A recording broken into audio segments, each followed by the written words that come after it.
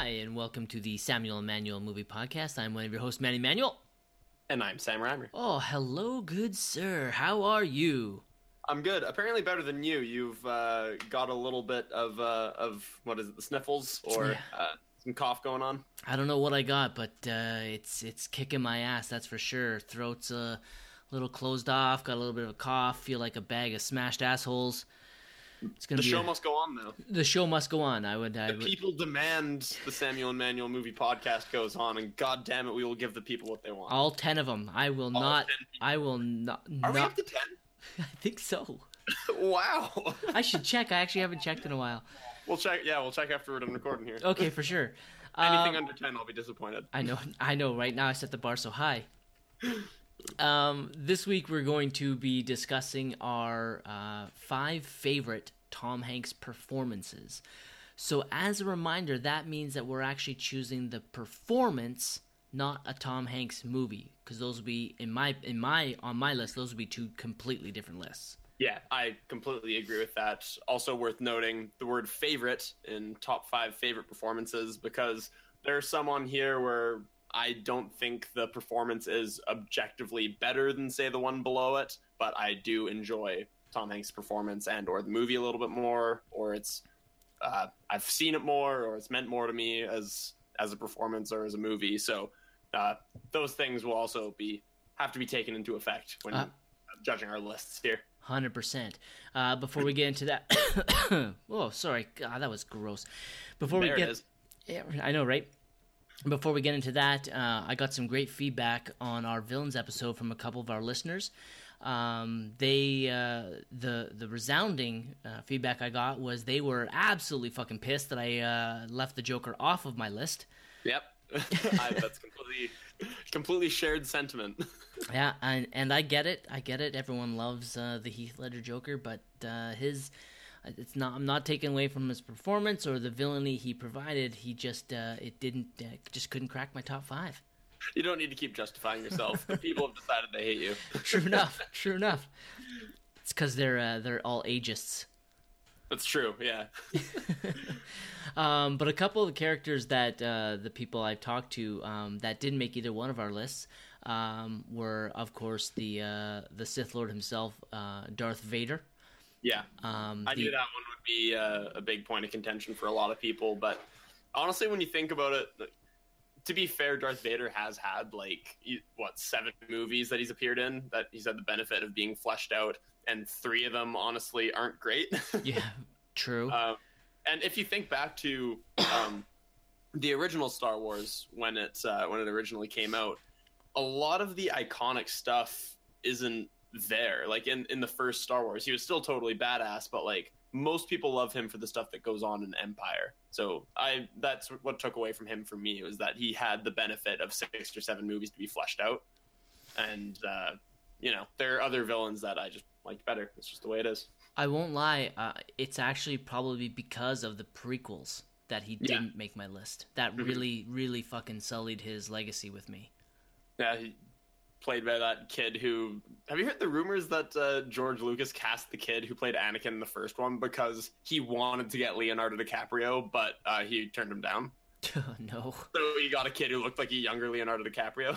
It was just an awful, awful actor. Yeah, I remember that when they were getting ready to film the second one, Attack of the Clones. Yeah. I can't remember some of the other names being bandied about, but the one that actually intrigued me was Ryan Philippe. I think he would have made a good Darth Vader, or a good Anakin Skywalker. Right. All the things that could have been, but instead we got Hayden I Hate Sand Christensen. Whatever. Let's move off of that. I hate to talk about the fucking prequels. The other 2 that people really love were Bill the Butcher from Gangs of New York. Fantastic movie. We've already talked ad infinitum about Sir Daniel Day-Lewis and the living legend that he is. I'm not sure. I've only seen Gangs of New York probably about once. It was a couple of years back, so maybe that could definitely warrant a rewatch, I think. You're gonna have to rewatch it pretty soon, anyways. Oh, yes, true. Upcoming show. That's right. And then the other one that was actually one of my last cuts is Annie Wilkes from Misery. Which I actually still haven't seen, unfortunately. You've been telling me to watch that one for a while, I think, haven't you? Yeah. I wonder if you're going to have to watch it. I don't think Misery was nominated for Best Picture. It'll be interesting. Right. But yeah, okay.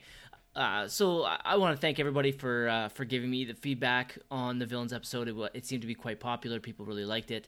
And I love hearing from all of you. So please contact us. You can email us at sammannymoviepodcast@gmail.com. You can contact us through Facebook. And then my friends have just been sending me text messages. Please remember to rate, review, and subscribe to us on iTunes. Just take a few seconds to give us a 5-star rating if you think we warrant it. And a little review will actually help increase our profile and help sucker more people into listening to our podcast. So let's get into what we've been watching this week. Sam, have you been watching anything this week besides the homework for this assignment? Yeah, so mostly I've been a little bit movied out recently, as sad as it is to say. I did a whole lot of movie watching for the week leading up to Infinity War, up to and including Infinity War, because I went to see that twice, as did you. Watched a couple of these movies this week. All I've really been watching outside of that has been a couple of TV shows. So I've continued watching The Office, currently a couple episodes into season 4. I watched a couple episodes of Rick and Morty, because that's one of those shows you can just sit down and watch and not have to worry about where you are in the plot. You can just pick an episode at random. And speaking of which, and sorry, I didn't mean to cut you off. Yeah, no worries. But I was actually I can't remember where I heard it, but they brought up a good point in how serialized TV has become. You can no longer just watch any episode of a show like you could back in the day, like Cheers or something like Night Court or something like that. You could just watch any episode and it didn't matter. Could you imagine trying to watch like season 3, episode 5 of Breaking Bad, like just tuning into it? It would make no sense. It is sort of a lost art, the art of just making a self-contained 20-minute, half-hour episode. A lot of my favorite shows these days, as you mentioned, Breaking Bad, very serialized, especially like dramas, but even comedies recently. I mean, you think back to the 90s, Seinfeld, you could kind of watch any episode without really giving thought to the plot. But even something as recent as Friends, which was around the same time as Seinfeld, a little bit after, already gets a little bit serialized. You kind of need to know what's going on episode to episode. Yep, pretty much. Rick and Morty is sort of unique in that sense now, is they kind of got away from that in the recent season, but first 2 seasons especially, you can literally just sit down and watch any episode and know exactly what's going on, which is a definite plus. Nice.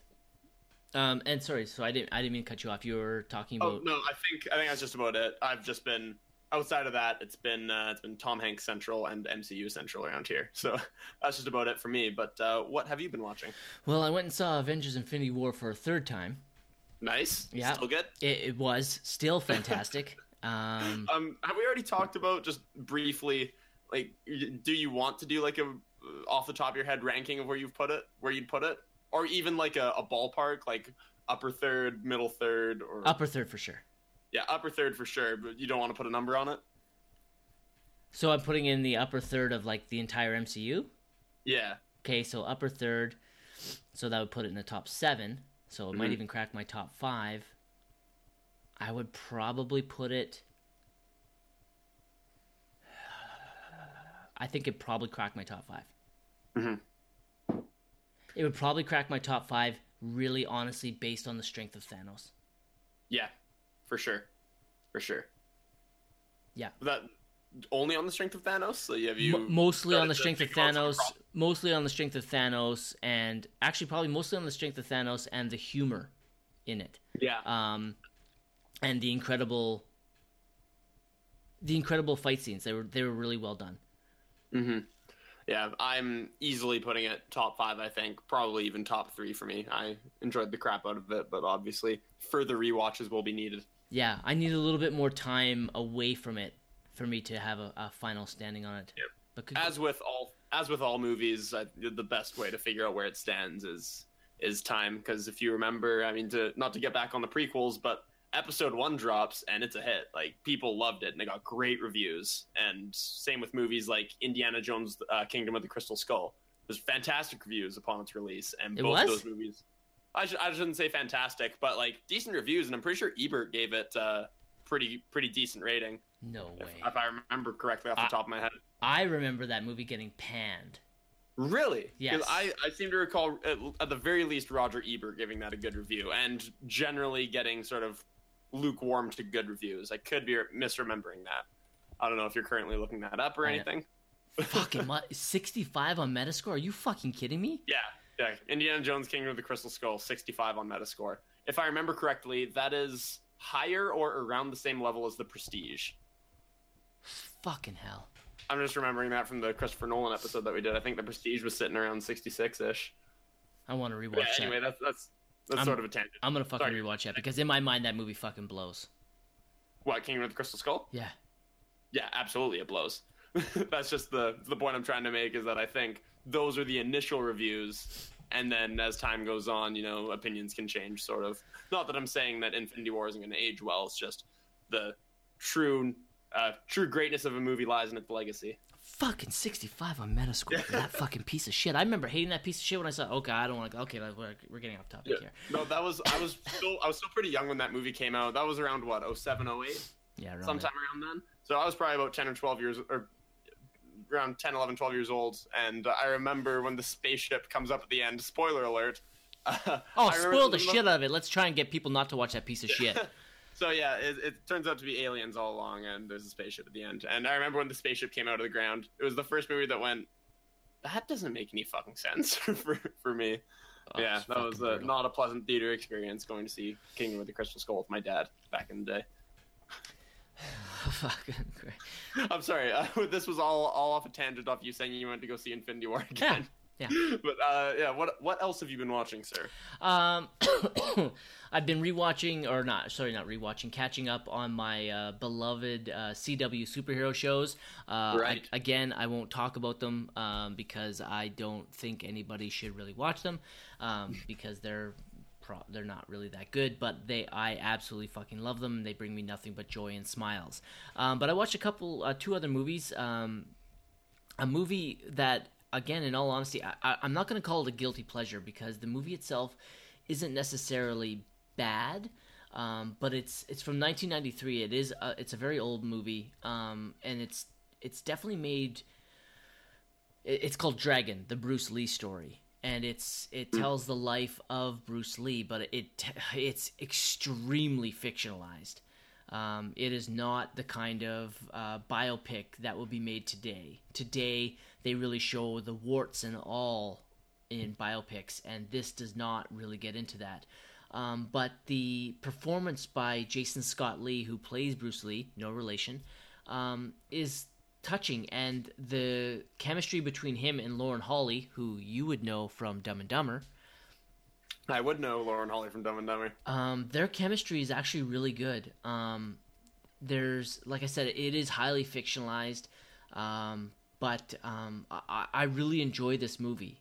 It is on Netflix right now if anybody does want to check it out. It's a pretty easy watch. It is 2 hours, but it does go by pretty quick.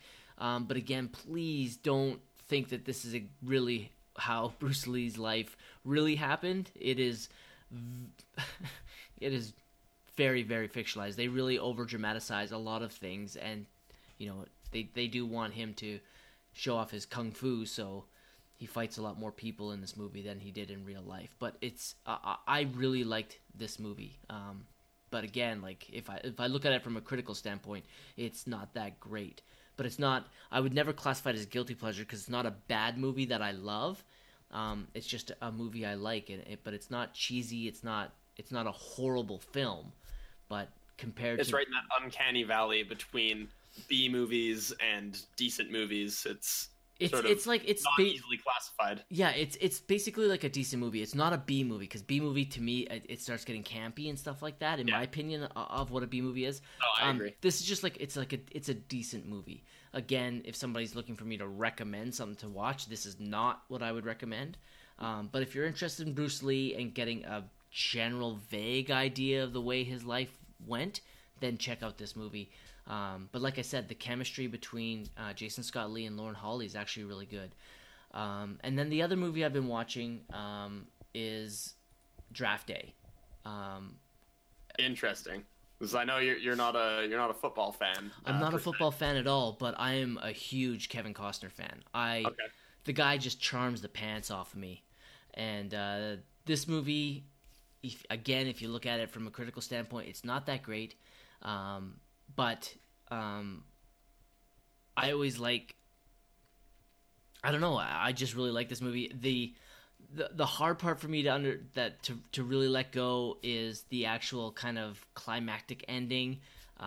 It doesn't really make much sense. I'm a little on it, but kind of everything leading up to it is really great.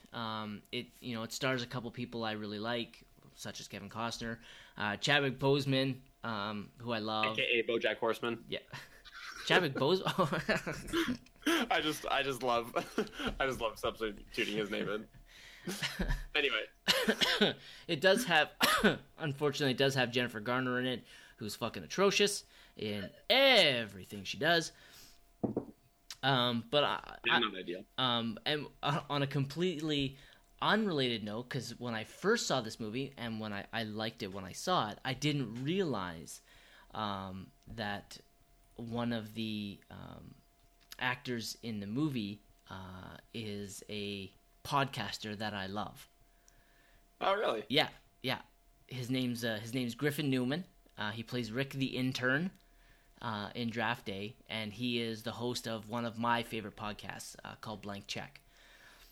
So he's also the lead or the co-lead in the new Amazon Prime series The Tick.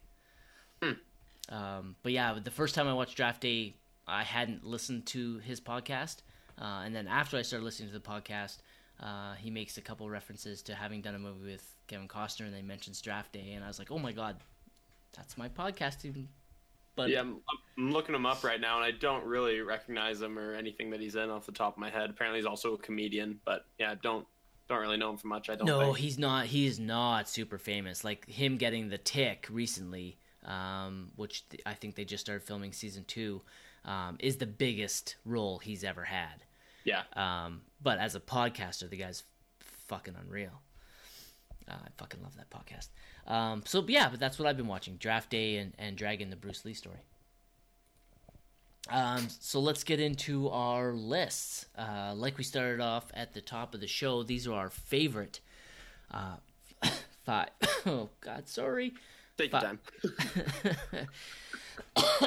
These are our favorite 5 Tom Hanks performances. Not the ones that we think are the best, but our favorite. Because, again, if this was the best, the list would definitely be different on my end.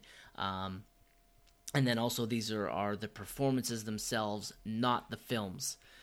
Because if we ranked our favorite 5 Tom Hanks films, this would be a very different list as well. Spoiler alert or whatever, and Sam and I had discussed this prior, I am not counting his voice acting work in the Toy Story trilogy as a performance. You can argue me on the point all you want, but it's our list, our show, we're making the rules.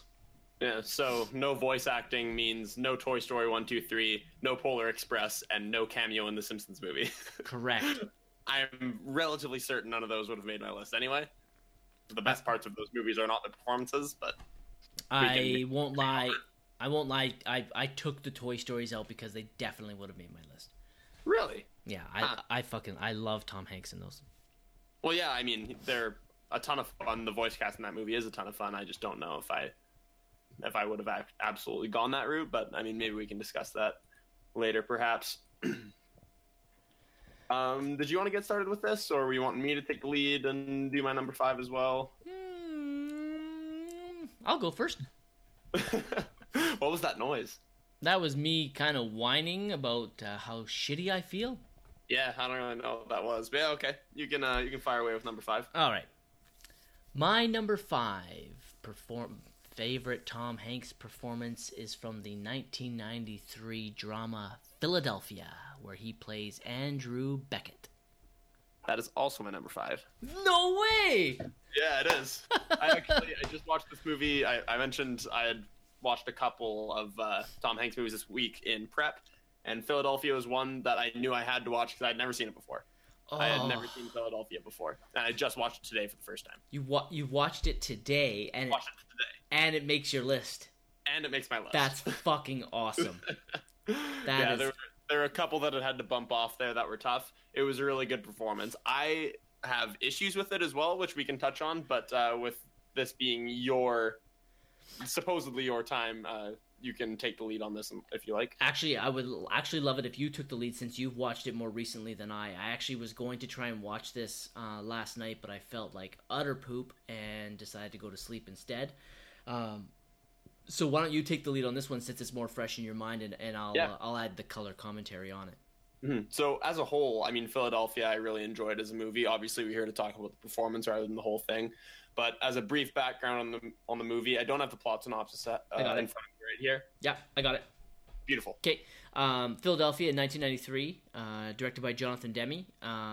Plot synopsis: when a man with HIV is fired by his law firm because of his condition, he hires a homophobic small-time lawyer as the only willing advocate for a wrongful dismissal suit.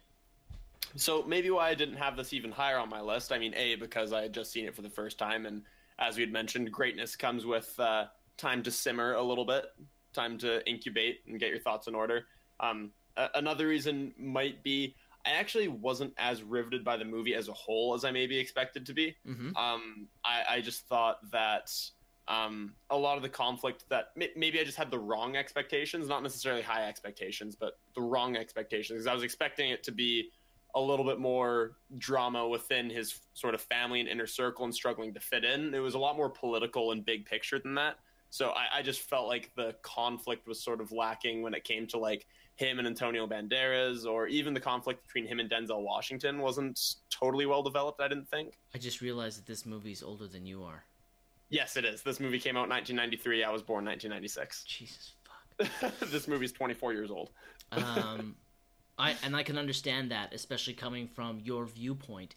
Mm-hmm. One of the things about this movie, this was the first movie to really tackle AIDS head on. Yes. And it was a big deal back then. I remember this distinctly. Mm-hmm. A lot of people were worried that this was going to kill Tom Hanks' career, for him to even play a gay man like this and with HIV.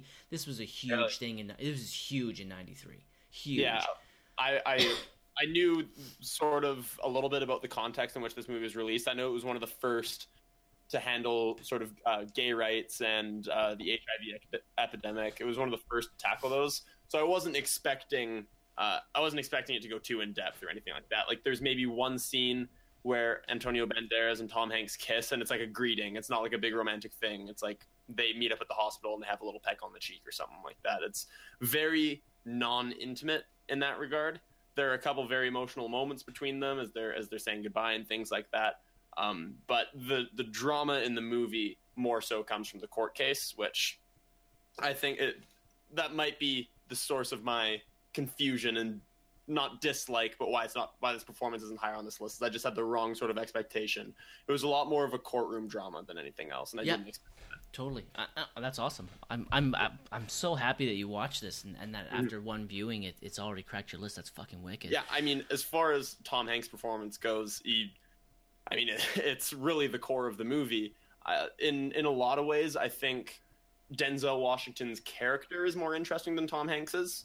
At times, I did kind of feel like Andrew Beckett, played by Tom Hanks, is a little bit of a Mary Sue. He didn't have a whole lot of character flaws or anything. But as far as the performance of the character goes, I thought it was really good. Tom Hanks plays the deterioration really well. So at the beginning of the movie, he's not fine, but he's just at the beginning of the onset of his symptoms a little bit. And I thought the scenes of him sort of struggling to hide his lesions and things like that were really good.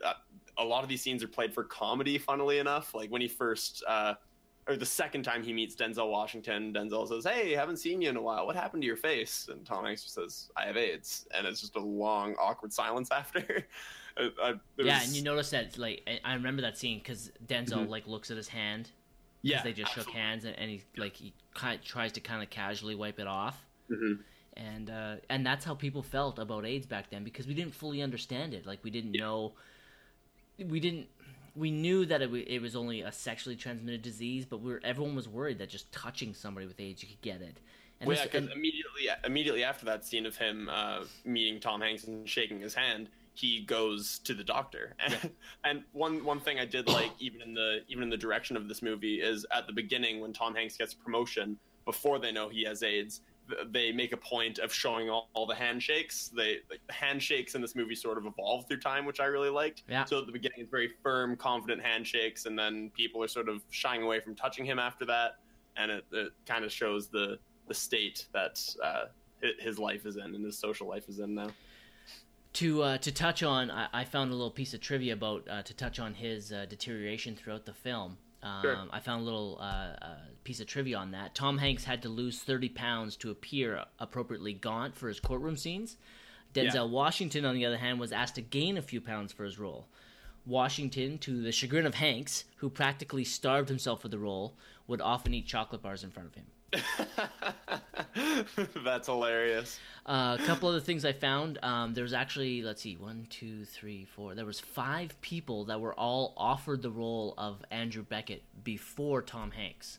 Would you like to know? I guess, at this time, Tom Hanks, it should be mentioned, this was his first really big, serious, dramatic role, wasn't it? Yeah. Before this, he was like the guy from Big, or the guy from, I don't even know what else he was in, Turner and Hooch.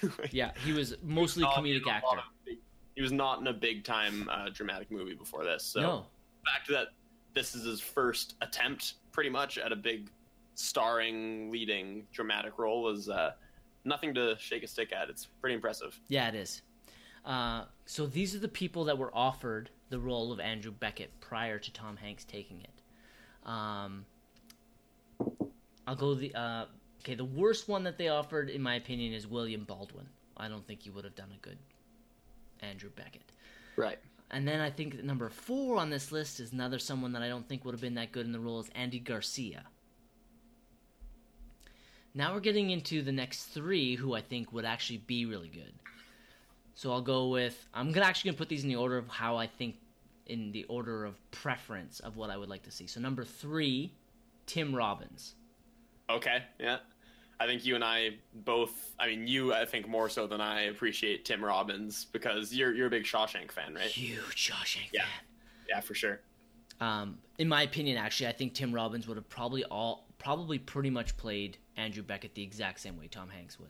Yeah, I can see them giving off very similar performances. Not that they're the same type of actor, but I can see Tim Robbins doing pretty much making almost the exact same choices that Tom Hanks did. Side note, whatever happened to Tim Robbins? No, I don't see him in much anymore. No. I remember I saw him in like War of the Worlds 2004, and but after Shawshank, he really didn't do a whole lot, did he? Well, that's not true. He won a Best Supporting Actor for Mystic River. Right. Okay. Yeah. But I know he has a cameo in the cult classic Tenacious D: The Pick of Destiny. I know that him. I don't know if he's still with Susan Sarandon, but I know they're pretty political, so I don't know if they've followed that route. Like, have tried to do more, like, not in politics, but kind of more, I don't know, community work.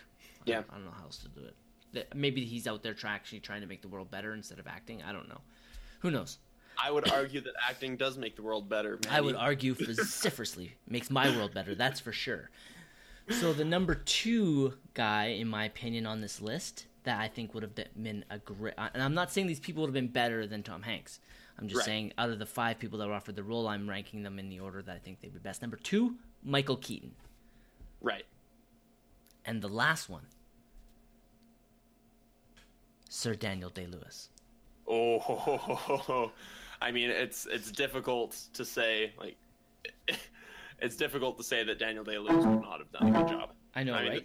This is the second time he's been filleted by us in this show, but I mean, it's rightfully so. He's one of the most gifted actors working today, alongside the other gentleman supposed to be talking about today, Tom Hanks.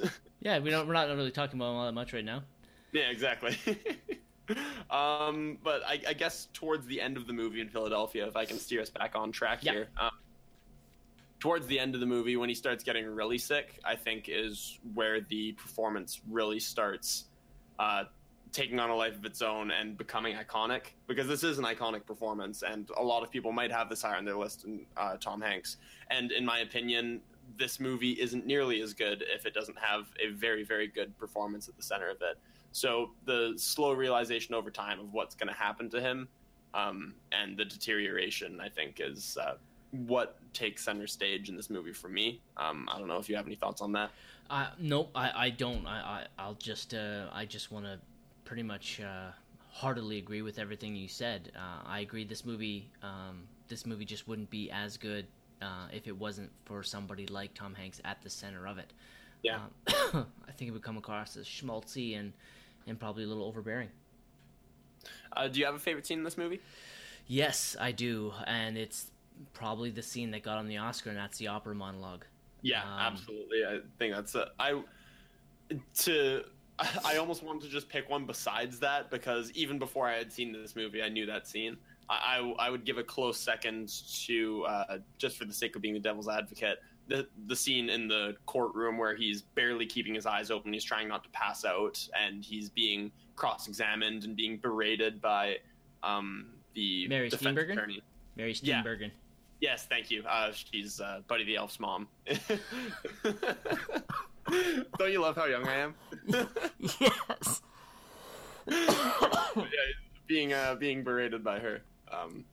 But I thought that was a really good scene, and what he has to put up with, and you can see, maybe not so much in that scene, but in earlier ones, the anger in his eyes a lot of the time when she's talking about, maybe you could have made some better life choices, to basically blaming the fact that he has HIV on him.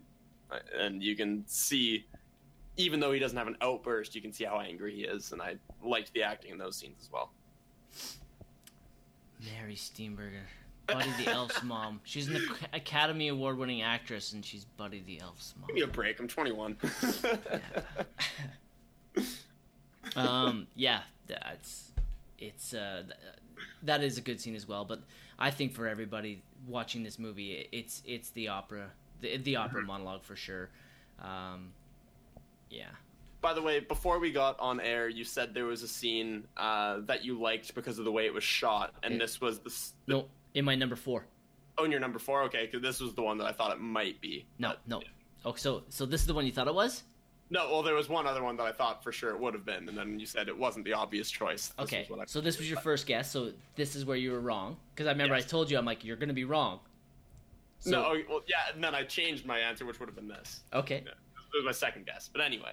All right, so that was both of our number 5s. Did you have anything to add for Philadelphia before we move on? No, I think that's just about it. I guess I can do just a sort of a concluding thoughts here. I think that the performance is really good.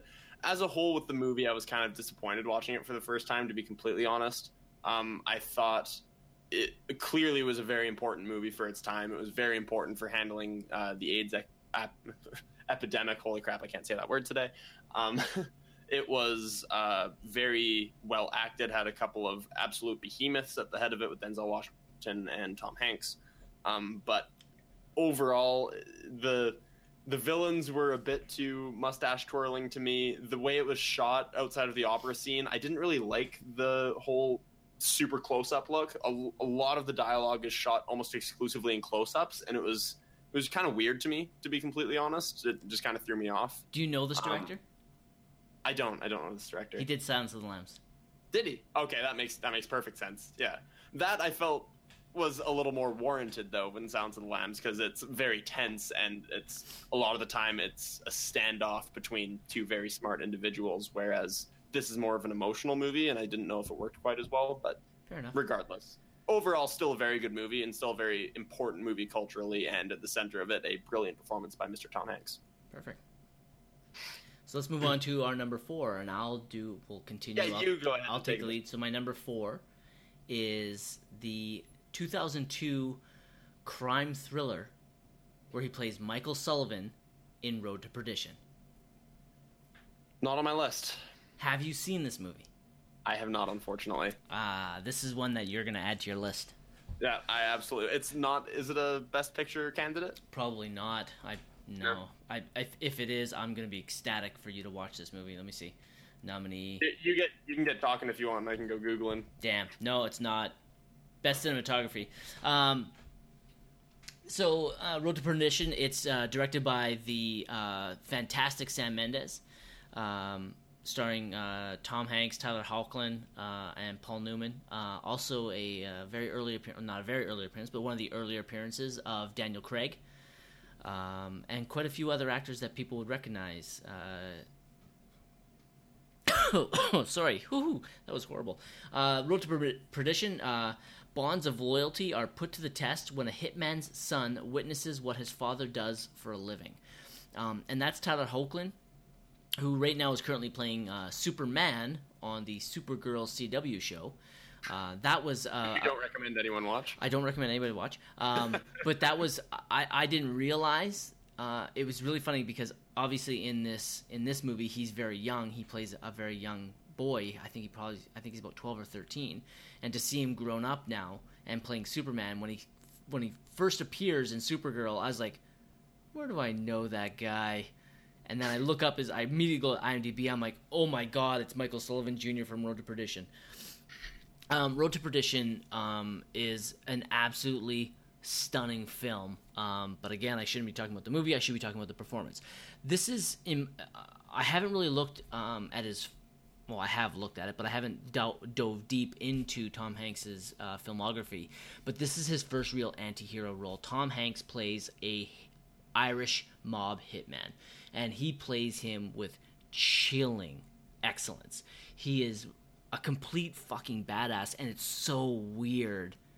It's not... I shouldn't say it's weird, but this is another time that Tom Hanks is stepping out of his little persona that he's built. I'm Mr. Nice Guy, because I don't think I've ever heard a bad story about Tom Hanks. But Michael Sullivan is...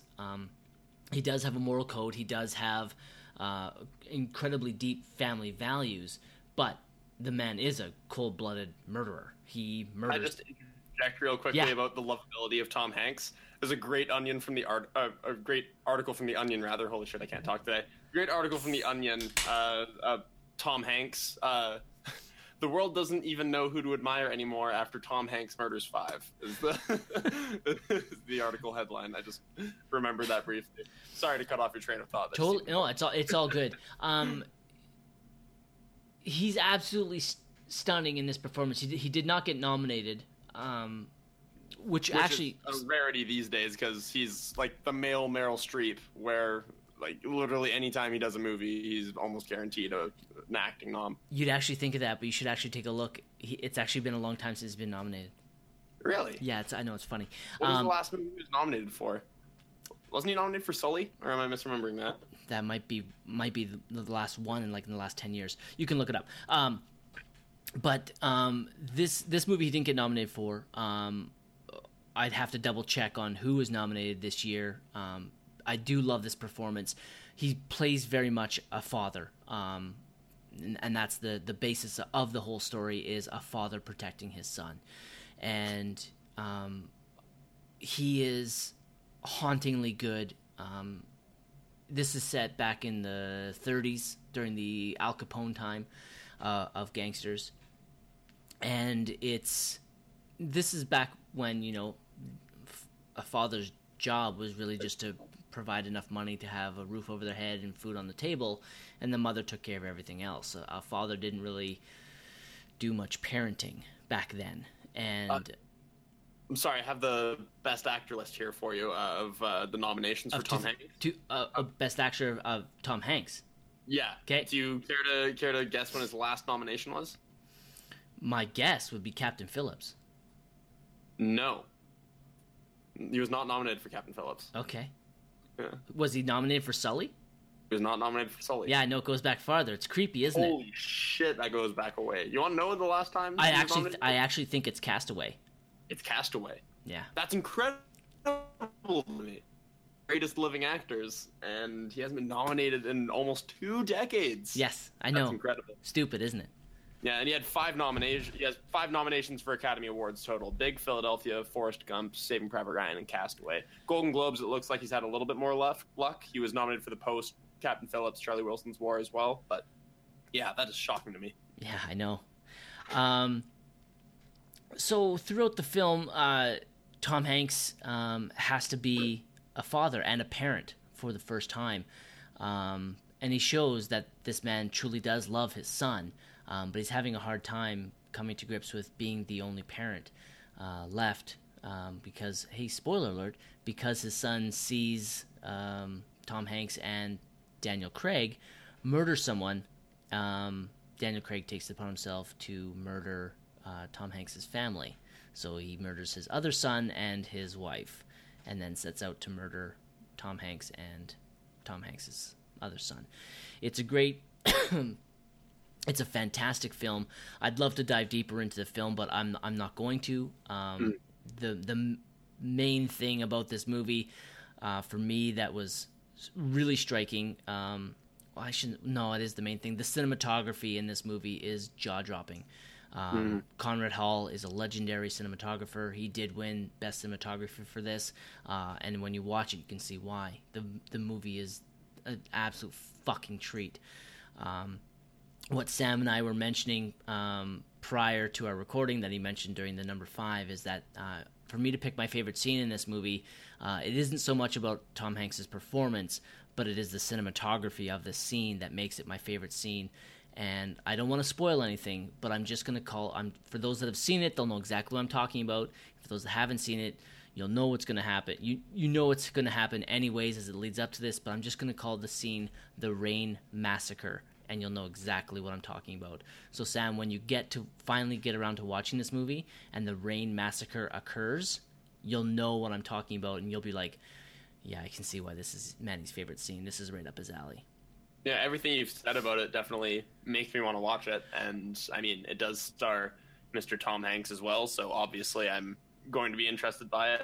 Who is the director again? It's Sam Mendes, right? Sam Mendes, yeah. American Beauty. So I mean, I was an American Beauty fan. I mean, statutory rape aside. But, but I mean, it seems like right up my alley. I'll probably Sam, I guarantee you that you will love this movie. 100%, without a shadow of a doubt. This is a movie that, after you watch it, you're going to love it. It's 100%. This will probably have to get bumped up the list a little bit. Cool. I think it was also on my list, side note, when I got my wisdom teeth out, Manny texted me a list of something like 40 movies that I needed to watch. I managed to get to about 3 of them, I think, while I was on all my wisdom teeth drugs. Road to Perdition was one of them, and I didn't get to watch it, unfortunately. I kind of went a little overboard when you asked me. You're like, hey, what should I watch? Well, I'm kind of laid up for a little bit, and I'm like... I'm not incapacitated for a year, like... Side note, Life is Beautiful I watched that weekend, though. What a gorgeous movie that is. I can't wait till we start talking about that one again, but that's a ways off. Anyways, that is a ways off. The one other thing, it's not a major part of the film, but there is a piano piece that him and Paul Newman play in the beginning of the film, and it was actually and realistically performed by the two of them, and it's a haunting scene. It's so beautiful. It's just a tiny little minor thing, but it shows the connection that these two characters have. And I love it. That scene has always stood out for me as well, and it's like maybe a 15-second scene. But yeah, this is a definite departure for Tom Hanks playing Michael Sullivan. Like I said, he plays an absolute badass hitman, and in the way that you would expect Tom Hanks to. He doesn't. He just kind of uses his size and his presence to instill intimidation. And Sam Mendes really sets everything up with him. Michael Sullivan has a reputation. He's not a psychopath.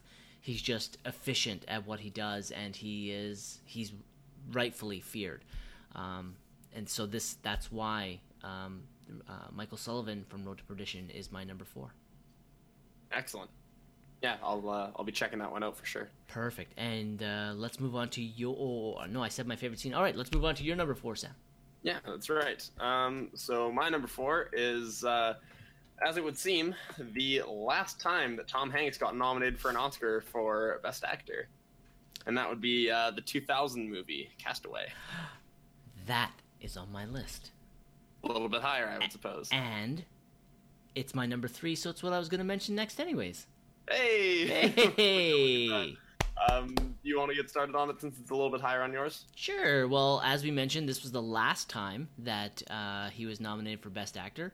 It was the 2000 nomination. A little piece of trivia on it for Castaway. Let's get into that. It was directed by Robert Zemeckis, a director who has incredible highs and incredible lows as a director, in my opinion. But he'll always have a place in my heart because he did the Back to the Future trilogy. But I don't want to divert too much away from the incredible performance he pulls from Tom Hanks in Castaway. Do you want to do a plot synopsis? I have it in front of me here. Yeah, I got it right here. Yeah, it's a FedEx executive must transform himself physically and emotionally to survive a crash landing on a deserted island. This is one of the movies that really started to. It's a little off the beaten track about what I want to talk about, but I want to mention, since we're talking about the movie Castaway, sure. This is one of the movies where I really started to have a serious problem with the marketing and trailers of a film. The first trailer for this movie was fantastic. It was fantastic. I'm not enough to remember the trailers, I should add. It's okay. The first trailer basically shows him washing up on the beach, and then those great shots of him just kind of walking around, just yelling hello, to nothingness, just the sound of waves. That's more of like a teaser trailer because I think it was like maybe a minute long. The next couple, more of a Christopher Nolan marketing campaign. Yeah, and I was like, oh my god, I'm in. I'm like, it's Tom Hanks anyways, but like this looks fucking awesome. The next couple trailers, again, it is a movie, so we're talking about 99.9% of movies will pretty much have a happy ending. Yeah, thanks, Hollywood. So we're not giving anything away by saying Tom Hanks gets off this island. Also, this movie came out in the year 2000, so... Yeah, 18-year spoilers, so suck it up. But the trailer itself showed him getting off the island. And I was like, are you fucking kidding me? Like, I know he's going to do it, but why would you put this in the marketing? Mm-hmm. And then going into the movie, after seeing that trailer a couple times, I was like, okay, maybe part of the movie is about him getting on the island and then him dealing with the repercussions of getting off the island, which is what they do. It is the case to an extent. Yeah, but it's what, maybe 15 minutes at the end, maybe a little bit more. It's not a long period at all. Yeah, I can definitely see why you would have had issues with that. That is sort of a massive spoiler. Yeah.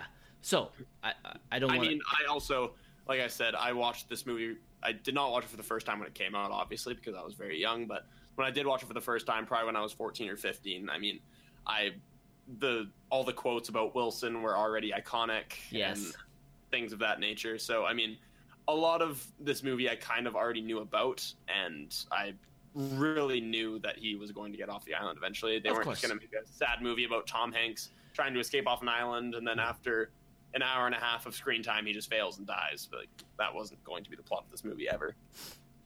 So, piece of trivia for the film. To make himself look like an average, out-of-shape, middle-aged man, Tom Hanks didn't exercise and allowed himself to grow pudgy. Production was then halted for a year so he could lose 50 pounds and grow out his hair for his time spent on the deserted island. During this hiatus, Robert Zemeckis used the exact same crew to film the movie What Lies Beneath. Interesting. Yeah. So, in between filming this movie, he filmed another movie. That's awesome. Yeah. That's really cool. Yeah. So what you're saying is that you and I are both currently preparing to play Tom Hanks' character in the next Castaway? Yes. At least the opening parts of it, by not exercising and getting into dad bods. I've got full-on dad bod. Full-on dad bod. Well, since I started living on my own, going on a pizza pop diet, I'm on my way. Welcome to bachelorhood, my friend. Yeah, that's right. And Manny and I are both currently drinking cans of Coca-Cola right now. Right? I'm already working on number 2. How sad. If you need to go on a rant, let me know in advance, and I'll go grab my second can as well. I absolutely love this movie, and I love the character of Chuck Noland. I love how much he grows throughout the film, and they do it in beautifully subtle ways. There's a scene, Chuck Noland's used to being in control. He works for FedEx, and he's as he's boarding a flight, and it's not the one that he crashes on, one of his coworkers, he's just talking with him. They're just kind of catching up. And one of the stewardesses mentions to the other guy, she's really sorry to hear about his wife who has cancer. And you can see the look on Tom Hanks' face. He doesn't know what to say. He doesn't know how to deal with this kind of situation. And he just kind of really withdraws. And then they cut to the next scene where they're getting off the plane, and he starts telling the other guy, I know this really great doctor, maybe you should talk to him, because Chuck's just trying to take control of the situation. It's later on when he gets off the island and he meets up with this guy again, and he starts apologizing because he was on the island when his friend's wife died. Mm-hmm. And he starts realizing that it's not all about him, and it's about the people around him. And it's these kind of arcs, and he has so many more arcs throughout this whole film. But like this performance from Tom Hanks is absolutely amazing. And like I said, the movie itself, this is the one where we can definitely talk about the movie, because this movie is Tom Hanks. Oh, for sure, yeah. 99 is an exaggeration, but a large portion of this movie, the entire middle act of it, is Tom Hanks on an island talking to a volleyball. Like that is the movie. That could have been the subtitle of the movie, or the whatever you want to call it, the tagline. Yeah. But so much of it, because of the nature of this movie, is really, really good physical acting. And it's physical acting where his emotions sort of show through, like his frustration when he can't get coconuts open, or he can't like start a fire or anything like that, or just the sheer relief that washes over him when he eventually does get a fire started and he's chanting like, me man, me invent fire, and like he just has a lot of fun doing these sort of, having to learn how to take care of himself in the wild and sort of have to get back to basics. And this whole movie, start to finish, is basically carried by the excellent performance by Tom Hanks, both physically and emotionally. And even though it is primarily a physical movie, in the later portion of the movie, when he does get back to civilization and has to reunite with people and sort of rekindle these relationships and figure out what it is he's doing with his life now, even those emotional moments are quite good. I won't talk about that quite yet, maybe until we talk about favorite scenes, but there's a couple of really good scenes towards the end of this movie that take place off the island that are also quite good. But yeah, the main stuff that's good is his connection with Wilson the volleyball. Like, leave it to Tom Hanks to give one of the most riveting performances of the early 2000s, where for a third of it, he's just yelling at a volleyball. Like, if there's maybe one other human being on Earth, and his name is Daniel Day-Lewis, who could pull out that kind of performance. Oh, I agree. It's just really a tip of the cap and a testament to the amount of skill that Tom Hanks has as a actor to actually make us care about a volleyball. He humanizes a volleyball. And for those of you that haven't seen Castaway and don't know what we're talking about, I'm sure you've heard many references to Wilson and the volleyball and stuff like that. We're not exaggerating. I actually gave a shit about this fucking volleyball because of Tom Hanks. Do you want to get into best scene? Because you've sort of teased out what mine was going to be. But let's do it. Let's dive in. The scene where Tom Hanks he's built a raft, he's gone out of his way to get off the island, and he's losing strength by the day as he's rafting away from the island. And you've seen him over the years build this connection with a fucking volleyball with a face drawn on it in blood named Wilson. And at one point he passes out and the ball floats away, and he notices it and tries to swim off after it, but knows that he can't swim too far away from the raft. So it's just too far out of the way for him to go swim out of the way. And it's a really, really emotional scene of him losing a fucking volleyball. And for some reason, it's also aided by the score, which is wonderful. There's a very emotional piece that plays in the background of this scene. But him yelling, Wilson, I'm sorry, over and over again, as this volleyball with a face painted on it and blood floats away, somehow is an incredible scene. Like, it sounds a little bit hilarious now that I'm describing it, but it's actually really, really good. That's my favorite scene, too. Yeah. I saw it in the theater and was fucking bawling my eyes out. I couldn't believe it. And the whole time I'm like, I'm seriously crying over a fucking volleyball. Well, in the context of the movie, it makes sense, right? Because it's been his only companion. He's talked to this thing, and it's been like his best friend for all these years, and he has to choose between letting his best friend go and finding maybe safety. I mean, at this point in the movie, he's also sort of, I think, beginning to think that he's just going to die on this raft, and he's not going to get rescued at all. So, yeah, the decision to stay on the raft instead of going after Wilson, while advisable, was an emotional one. It was amazing. There's also, I just want to touch on this, speaking of Wilson, there's a great line at the beginning of the movie, to jump back, when he first gets on the island, when he's trying to remove his tooth. So he has this abscess tooth, Tom Hanks does, and he's trying to remove it with this skate blade that he's found. And as he's trying to remove it, he just turns to Wilson, who he's just recently created, and says, "You want to know something funny? My dentist's name is James Spaulding." And I remember the first time I saw this movie, I laughed way harder than I ought to have at that. I thought that was the funniest thing ever. Oh, it's fucking hilarious! But you actually have to be a sports fan to understand how funny that is. Yeah, exactly. So yeah, that was one of the better moments in the movie for me. There's so many great little character moments that I love, and they built it up at the beginning, like his love for Helen Hunt. Is amazing. Like when he first comes back from Russia and meets her at her lab or whatever, and they dance to the Xerox machine, is fucking adorable. Yeah. Like I love it. I'm like, the love that these two have is real. I don't want to say they have chemistry, because it's not this hot romantic love.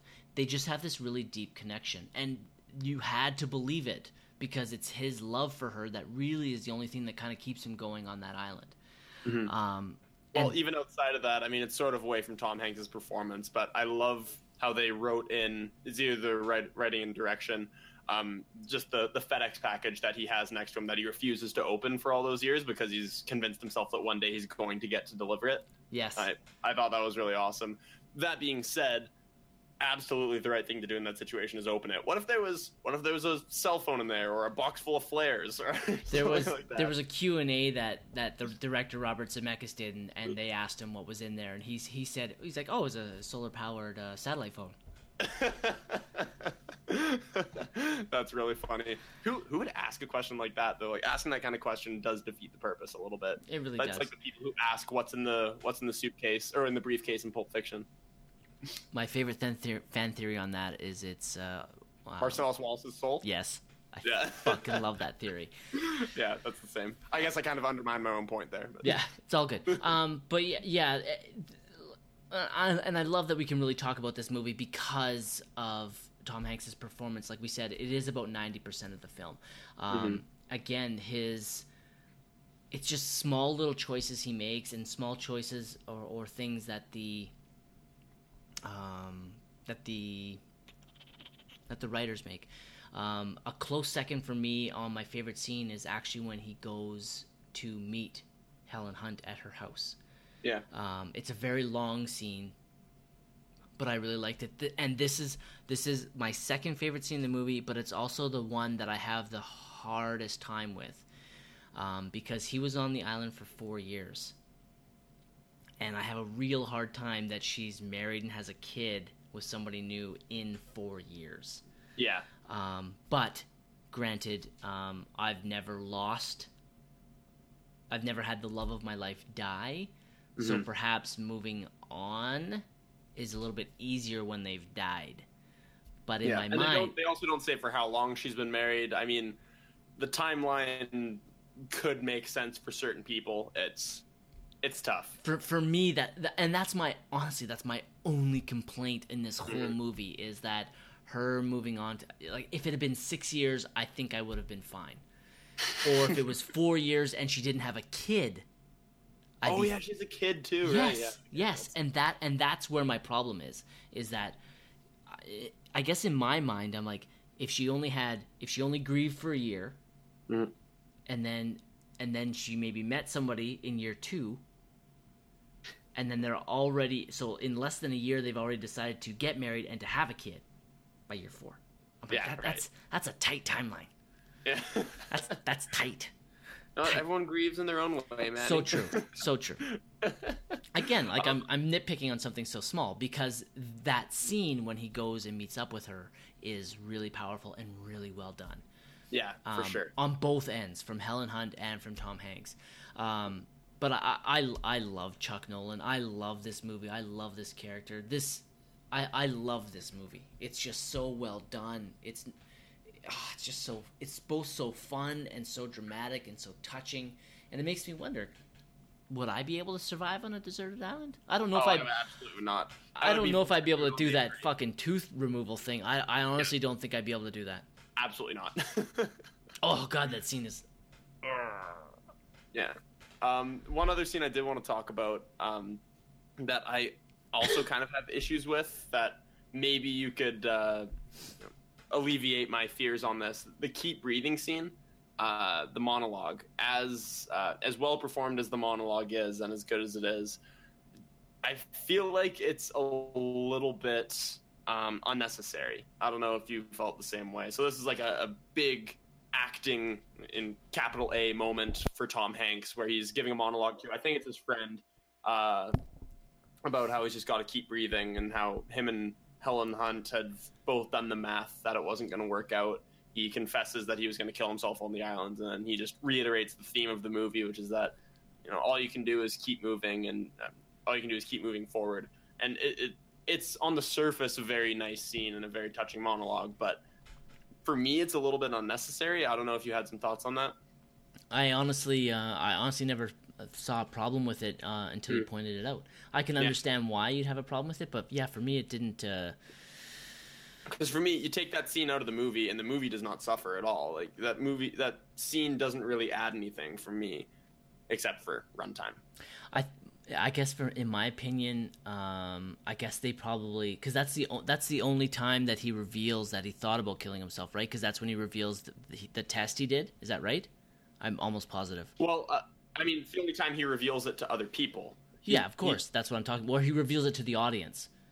No. He's like, it's revealed on the island because he's talking to Wilson, and it's hinted at briefly when he says, "Yeah, I know where there's extra X amount of feet of rope, but I can't get it."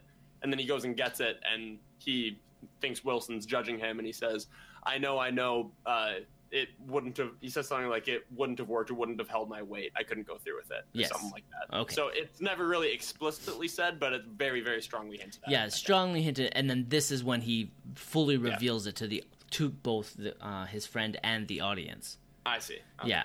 So I think in my opinion for that is because we have to sadly remember that they do have to dumb everything down for general audiences. Yeah. And that you and I have talked about this.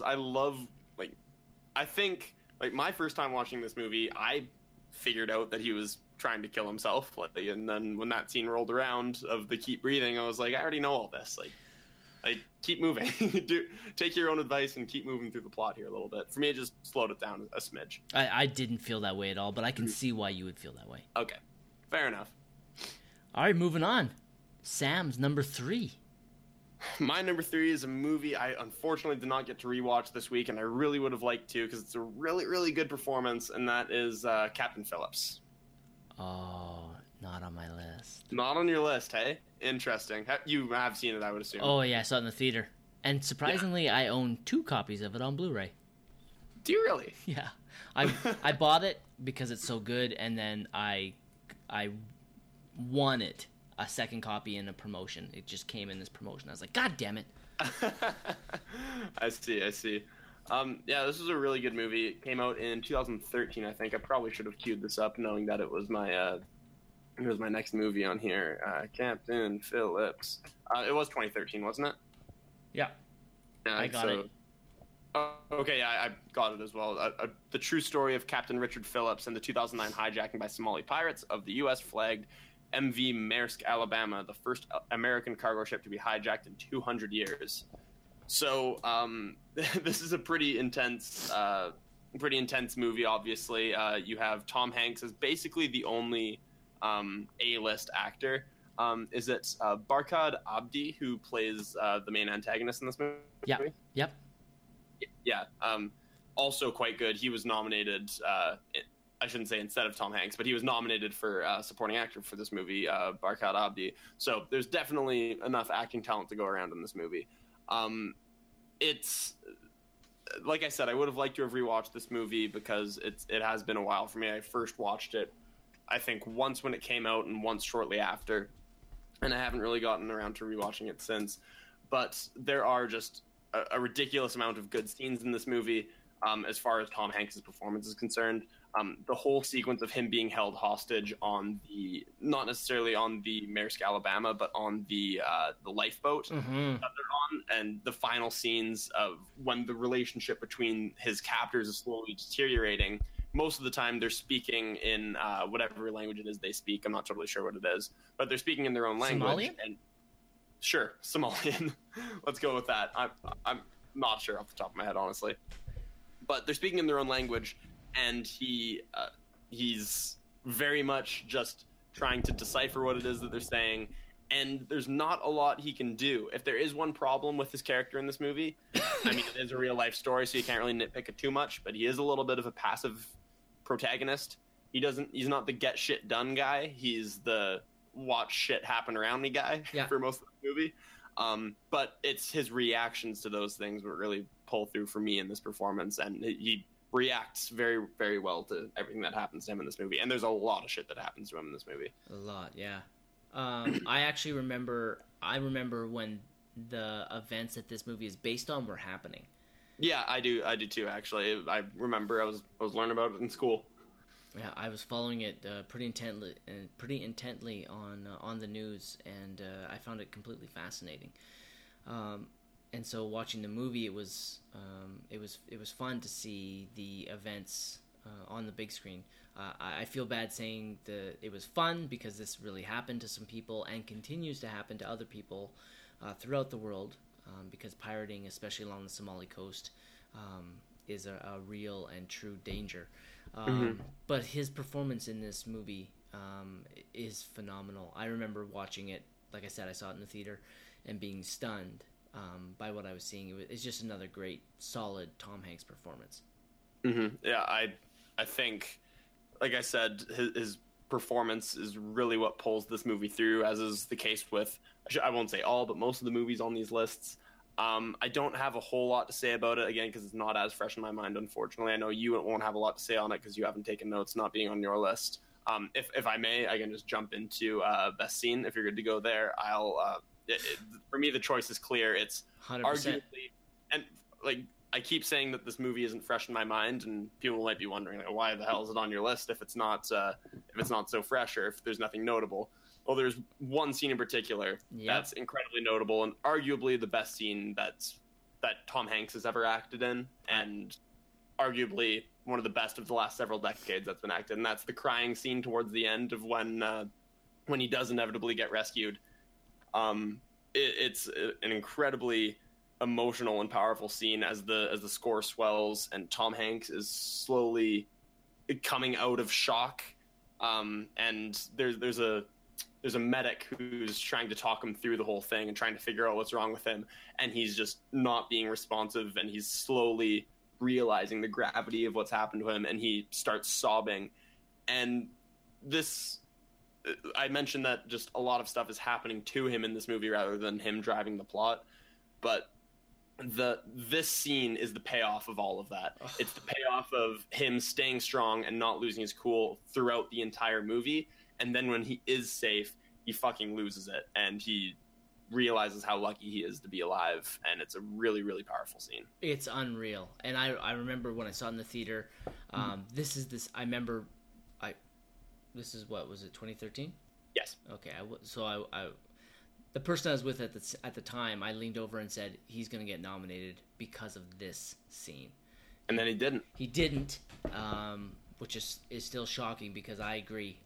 That's a scene that will never, ever lose my mind. I can still see it perfectly in my mind. Mm-hmm. It was riveting and absolutely jaw-dropping to see that type of performance pulled. I don't know if I really want to, but I am curious as to where did Tom Hanks go to get that out of himself? Yeah. I also know, or at least I've heard this trivia fact, maybe you can confirm this. that the medic who's acting alongside him in that movie is actually a medic and was just told to go do her job and was told to just assess someone who's been rescued. Obviously, she was on set and knew it was Tom Hanks and stuff, but I'm told that she was told to go assess him like she would any other what's the word I'm looking for? Patient that she would have. I'm told she was an actual medic, and Interesting. that's why the scene comes off so realistic. I never heard that. Fuck, that's even fucking better. Oh, yeah. Yeah, awesome. A great scene and a very entertaining and great movie. Absolutely. So that is my number 3. Manny, on to your number 2. This was tough. I had a really hard time picking between my 1 and my number 2, deciding which one was going to go where. So I ultimately decided that the number 2 spot is going to be filled by Captain Miller from the 1998 movie Saving Private Ryan. Also on my list. It's not number 2. All right, so then we'll save it. So let's go to your number 2. My number 2, I'm wondering if this is actually... I don't think this is going to be your number 1. Maybe it will be. But it's a movie that is very important to me. It's one that I used to say was my favorite movie. I don't so much say that anymore, but it's still very high up there for me. It's the 1994 movie Forrest Gump. Not on my list. Yeah, I didn't think it would be. So you and I have talked about this movie before. So I know that your opinion of it is not quite as high as mine, mainly because it stole the Best Picture win from Pulp Fiction that year. Maybe. And what it was, Shawshank Redemption was also made that year, but not nominated, I don't think. Oh, it was nominated. It was nominated? Yeah. Okay. Forrest Gump, Shawshank... Let's see if I can... Okay, this was the 5. Fantastic fucking year. It's Forrest Gump, Shawshank Redemption, Pulp Fiction, Quiz Show, 4 Weddings and a Funeral. Don't you think it's still a fantastic movie, though, Forrest Gump, even though it's not arguably as good as Pulp Fiction on an objective level? Or I have no problem with the movie Forrest Gump. I find it really entertaining. I find it really good. I find it fantastic, especially in regards to the special effects and what Zemeckis, again, here we're talking about Zemeckis, what Zemeckis did in integrating Tom Hanks into actual archival footage. It's fantastic. From a filmmaking perspective. It's groundbreaking. Completely groundbreaking. In my opinion, is Forrest Gump a better film than Shawshank Redemption or Pulp Fiction? No, it's not. That's my opinion. Yeah. Someone I've had numerous arguments with about this movie is my dad. My dad is actually not a fan of this movie, and I've had numerous arguments with him about what the point of it is and why it's good and all that jazz. But I mean, we're here to talk about Forrest Gump, played by Tom Hanks, as the character, not the movie. I Plot personally. synopsis? Oh, plot synopsis. You have it handy? Yeah. The presidencies. What the fuck? The presidencies? Thank you. Of Kennedy and Johnson. Of Kennedy and Johnson, Vietnam, Watergate, and other history unfold through the perspective of an Alabama man with an IQ of 75. God, So, I mean- that synopsis would make me not want to watch this movie at all. No, this movie does not sound interesting, but a fucking lot happens in this movie. Yes, this movie is basically just fucking following the life of Forrest Gump as he maneuvers his way through the big scary world and tries to find his place in it.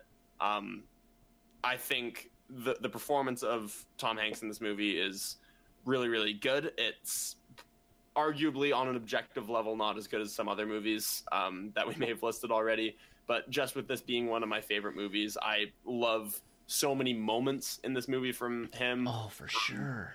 Without going into favorite scenes or anything, even like there's so many lines that he delivers. A lot of this is played for comedy with him being a total simpleton. A lot of the lines that he delivers are for comedy, and a lot of them are very good. But even when he does get emotional, like when Jenny is rejecting his advances and he says, "Why don't you love me, Jenny? I'm not a smart man, but I know what love is," and walks away. It's really, really powerful to me, and it still gets me every time. You're in the middle of Googling something there, I see. I am. Just something else. All right, fair enough. I'll get to it. Okay, fair enough. It was a. Go ahead. I'll mention it in a bit. As far as the comedy goes in this movie, I mean, we mentioned earlier that Tom Hanks starts off. Ooh, you doing okay over there? We mentioned that Tom Hanks started off as a comedic actor in movies like Big, but he really shows off that he's still. I mean, I say he still has it, but this movie came out before I was born as well in 1994. But he still has or had the comedic chops that he had even back then. There are so many funny lines in this movie and so many funny moments. I personally like when he drinks 15 Dr. Peppers before meeting the president, really has to go to the bathroom. I thought that was really funny. There's just a number of good moments. And what really encapsulates his performance, or what makes his performance great, is that he captures the innocence of the character. Yes. And the movie is designed to show all the fucked up things that are happening in the world. It goes to Watergate and the Vietnam War and the problems that were happening in Alabama. I can't remember what it was called. The standoff in the schoolhouse door or something like that? No, it was the segregation of the of blacks and whites into the same type of universities. Yeah. There was a name for the event of the governor standing in the schoolhouse door. It might have even been called the stand in the schoolhouse door to reject integration, which was then federally mandated. But it just takes you through all these fucked up moments and the innocent man just trying to maneuver his way through an increasingly messed up world. Which, I mean, that's obviously in 1994 that this movie came out. The world is perfect now and we live in the Utah. But back then, you can imagine it was really, really important. But yeah, when he eventually, through this movie, as he ages, increasingly bad things happen to him, and he sort of loses that childlike innocence, and he gets a little more somber as the movie goes on. And that the character arc there, I think, is really well realized by Tom Hanks and really well realized by the writer and director as well. Totally. I don't know if you want to interject at any point here. I know this wasn't on your list, unfortunately. Maybe you want to talk about why it isn't on your list. Oh, sure. Or, I mean, I'm not that many people like to shit on this movie, but I just need. I shouldn't say I need an explanation, because I've acknowledged that. I mean, objectively, this movie isn't perfect. But I don't know. I'm just curious, I guess I should say. I think part of the reason that for me this isn't on my list is actually I find the character of Forrest Gump to be annoying. Really? Yeah. At times I find him annoying, and I'm like it's only through some of the other actions of Forrest Gump that make the movie enjoyable for me. But there's so many times where I really just want to slap him. The way and these are all choices that Tom Hanks makes, but like even the way he talks I find it's annoying. Do you know how he got into that accent? Do you know what he modeled it after? He modeled after the child. Yeah, the child who plays Forrest Gump in some of the scenes of when he's in childhood, he just copied his accent because that kid actually was from Alabama, right? Yeah, and totally. He had a very particular way of talking, very slow drawl and emphasizing his G's a lot. Yeah, and for me, it's hard to endure the entire time. And again, the idiocy of the character is hard for me to take. At times, the idiocy of the character is very endearing and very lovable. But sometimes I was just like, I can't stand it. And that's one of the reasons that it's not on my list. When we first started, I had a list of 11 that I had to whittle down to 5. This wasn't even on that 11. Interesting. Yeah. I think what I do like about this performance is that I can totally see how this performance would grate on some people. This isn't gonna be another Heath Ledger Joker moment where I'm gonna berate you for not including something on your list. But I think where this shines for me is that even though a character who is annoying or dumb, stupid, whatever adjectives you want to describe Forrest Gump, I think what endears him to me and to a lot of audience members is that he still has integrity and honor, and even though he's not a smart man, he's respectful and dignified and honorable, and he can do some remarkable things in spite of his low IQ on his journey to find his place in this world. And I'm not going to disagree. And again, I want to reiterate, like, it's not a performance I hate. as a performance, him winning Best Actor was rightfully deserved, 100% deserved. I'm not saying it was a bad performance. I'm just finding that his character is somebody that I have a hard time. I just have a hard time with. It's not a bad performance. It was not bad acting. That is not what I'm saying. I'm just saying that I didn't like the character of Forrest Gump. For sure. For portions of the film, I found him annoying and hard to endure. but as a performance, it rightfully won the Oscar. Yeah. I'm going to go ahead and hop into my favorite scene, given that this is on... Oh, you have one more thing to add? I do. The trivia I was looking up because I was actually curious because I'd heard... I wanted to know who was offered this role before Tom Hanks took it, and there's 3 people. And I had heard this, I thought, but I can't remember. The one that turned... The big one that turned it down, I don't think any 3 of these people... They would have made this movie even... I was about to say even worse because I don't want to say this. I love this movie. It's a great movie, but in my opinion, it's the number 3 movie out of the 5 that were nominated for Best Picture. For sure. But I think this movie would have been fucking atrocious with any of these 3 people in it. Was it like Billy Bob Thornton or something like that? No. I might be misremembering that. I shouldn't say nope. These are the 3 people that came up when I searched on it.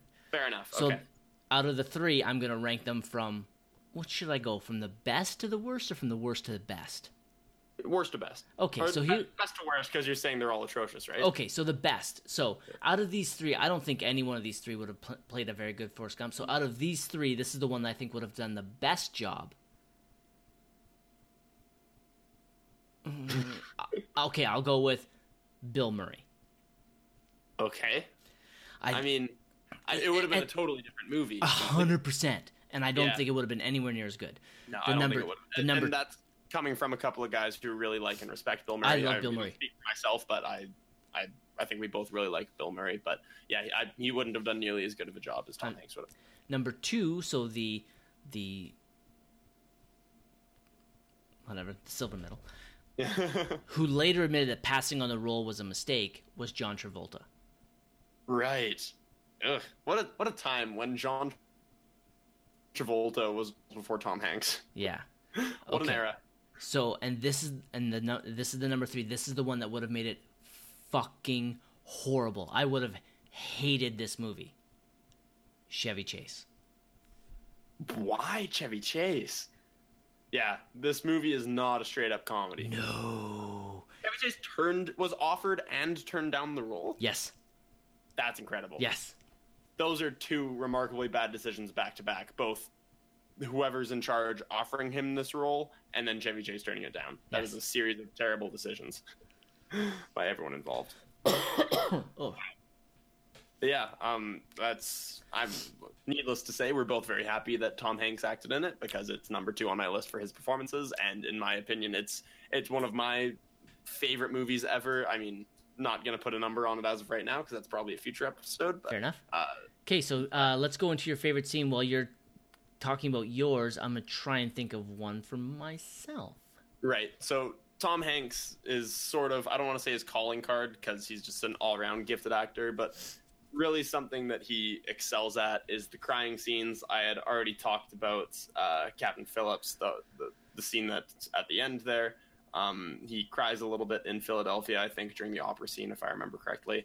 And he cries in Saving Private Ryan, which we'll get to. But for me, the crying scene in this movie that stands out is when he's saying goodbye to Jenny at the graveyard when he's buried her. After he's sort of gotten his happy ending. He's married, he's gotten the girl and everything, but it comes with a little twist that they don't really say the words HIV or AIDS, but it's sort of implied heavily that she's contracted they call it something, they don't know what it is, and the doctors don't know what to do about it, and it's in the 80s, so you can kind of put 2 and 2 together. But after he's buried her, and he's talking to her about the nature of destiny and what his purpose is, and he also pulls out a letter out of his pocket from their child and says he's not supposed to read it, but he places it on her grave. And just the delivery of every single line, like the only thing that made life, I shouldn't say the only thing that made life worth living for him, but just his favorite thing about the world has just been taken from him, and he's just sitting at her grave sobbing, and it's such a good scene. It's such a good scene. It's incredibly well acted. Yes. Again, I don't disagree. His performance is fantastic. Yeah, his delivery of the lines, like even just saying "I miss you, Jenny," or there's a great line from him that really encapsulates the theme of the movie for me. He says, "I don't know if life is like Lieutenant Dan says, and we're all just sort of floating around random, like on a breeze, or if it's like Mama says, and we all have a destiny. But I'm thinking maybe it's both. Maybe both are happening at the same time." And like that's what the movie's about. That's and it's just like even though it's sad, I smile when he says that because it's just such a well written line. It's so well delivered. Awesome. Can you think of anything? My favorite scene actually is a scene that Tom Hanks is in, but he's not the reason that I like it. Okay. And it's the scene with Bubba where Bubba's telling him all the things you can do with shrimp. Oh. That scene, I don't know why, always kills me. Always kills me. There's pineapple shrimp, barbecue shrimp, shrimp sandwich. I know everything's something shrimp, and then he cuts to shrimp kebabs. It's just this beautiful little pacing of how he's describing everything, and then shrimp goes to the front. It's well edited in that regard. It keeps it from getting too boring because he lists like 20 different kinds of shrimp, if not more. Fucking phenomenal. Yeah, that's a really good scene though. I thought you were going to go where Bubba dies in his arms on the beach in Vietnam. No, that seems no. Not a fan. Not really. All right, fair enough. You're entitled to your opinion. Thank you. Your stupid opinion. Oh, son of a bitch. No, I'm kidding. All right. I believe we're on to your number one now, if we're done with Forrest Gump. Hold on. I'm just writing down timestamps so where I know where to edit out everything you say, so this just becomes the Manuel movie podcast. Perfect. All right. Okay, my number one. Yes. Let's go with a 1988 nomination for Best Actor. His name is Josh Haskins in the movie Big.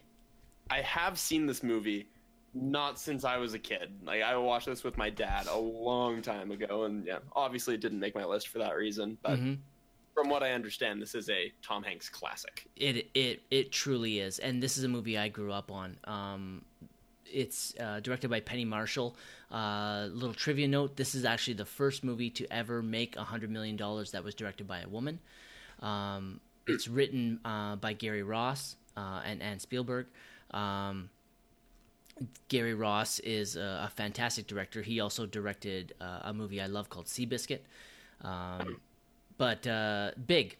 After wishing to be made big, a teenage boy wakes the next morning to find himself mysteriously in the body of an adult. There was a ton of these kids in adult body movies going around at this time, or old people going back into young bodies. It was a big movie trope at the time. But this one, one from my childhood was Freaky Friday. I watched that movie a bunch. Yeah, Freaky Friday. Probably one of your age is 13 again, 14 again. I can't remember. Again, that's with Jennifer Garner. 13 going on 30. Thank you. But this one's different. This one has a lot of heart, and this is kind of what really launched Tom Hanks big time. This was his first Oscar nomination.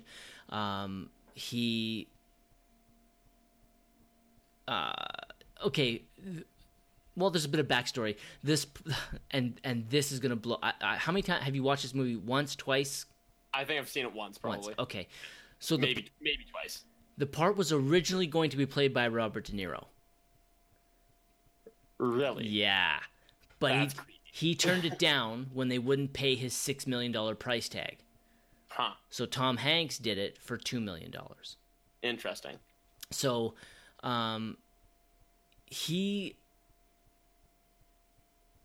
when this came out, I think it's a 12-year-old boy or maybe a 13-year-old boy. That's how old I was when this movie came out.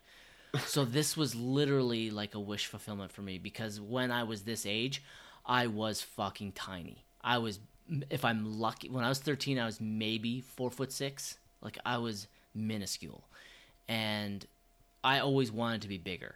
So watching this movie at this time was literally like, who's been inside my head? And then seeing all the cool things he did as an adult, I'm like, I want to do all these things. Hanks, the way Hanks acted and the choices he made, or the choices that the characters made in this movie, are exactly the same things I would have done as a 13-year-old boy. And so this movie really resonated with me, and I've grown up with this movie my whole life, and this is why it's my favorite Tom Hanks performance, because it really means a lot to me. It's actually, I really wanted to rewatch this to get ready for this, and I really wish I had, because I probably just would have broken down and cried from sheer joy of watching this again. It's been a long time. There's just not enough time in the world to watch all the good Tom Hanks movies that we could have talked about. Like, I had originally planned with my roommate to watch The Green Mile, and we didn't get around to it. And then Captain Phillips, I didn't get around to, and of course Big, I didn't get to watch, which is probably should be high on my priority list given the Best Acting nom and the fact that I haven't seen it probably since I was about 12 years old. But yeah, if we had watched everything, every great acting performance Tom Hanks has ever given, we would have no free time whatsoever. So true. And we have to start prepping for the other ones that require homework too. Oh God. I know. Which you'll have an extra week to do because we're not recording an episode next week. That's right. That's correct. Or maybe Which also works out perfectly because it's because you're leaving, isn't it? But yeah. I also realize that I'm leaving. I'm going to Hawaii. Maybe we'll do a Hawaii episode. Who knows? Top 5 Hawaii. Top 5 movies based in Hawaii. Number 1, Jurassic Park. Wait, just a side note. Are you going to the big island of Hawaii, perchance? Have you heard what's going on in Hawaii right now? I have, and yes, I am going to that one. Interesting. Well, bring some cold clothing, because apparently it's getting a little bit hot there. I know, right? Anyway. I've always wanted to see lava. I didn't want to see it that close. Yeah. Well, we should watch Volcano this weekend. Oh, goddamn, yes. Okay, we're getting off topic. Yes. Josh Haskins, there's so many great scenes, and so many that really hit home.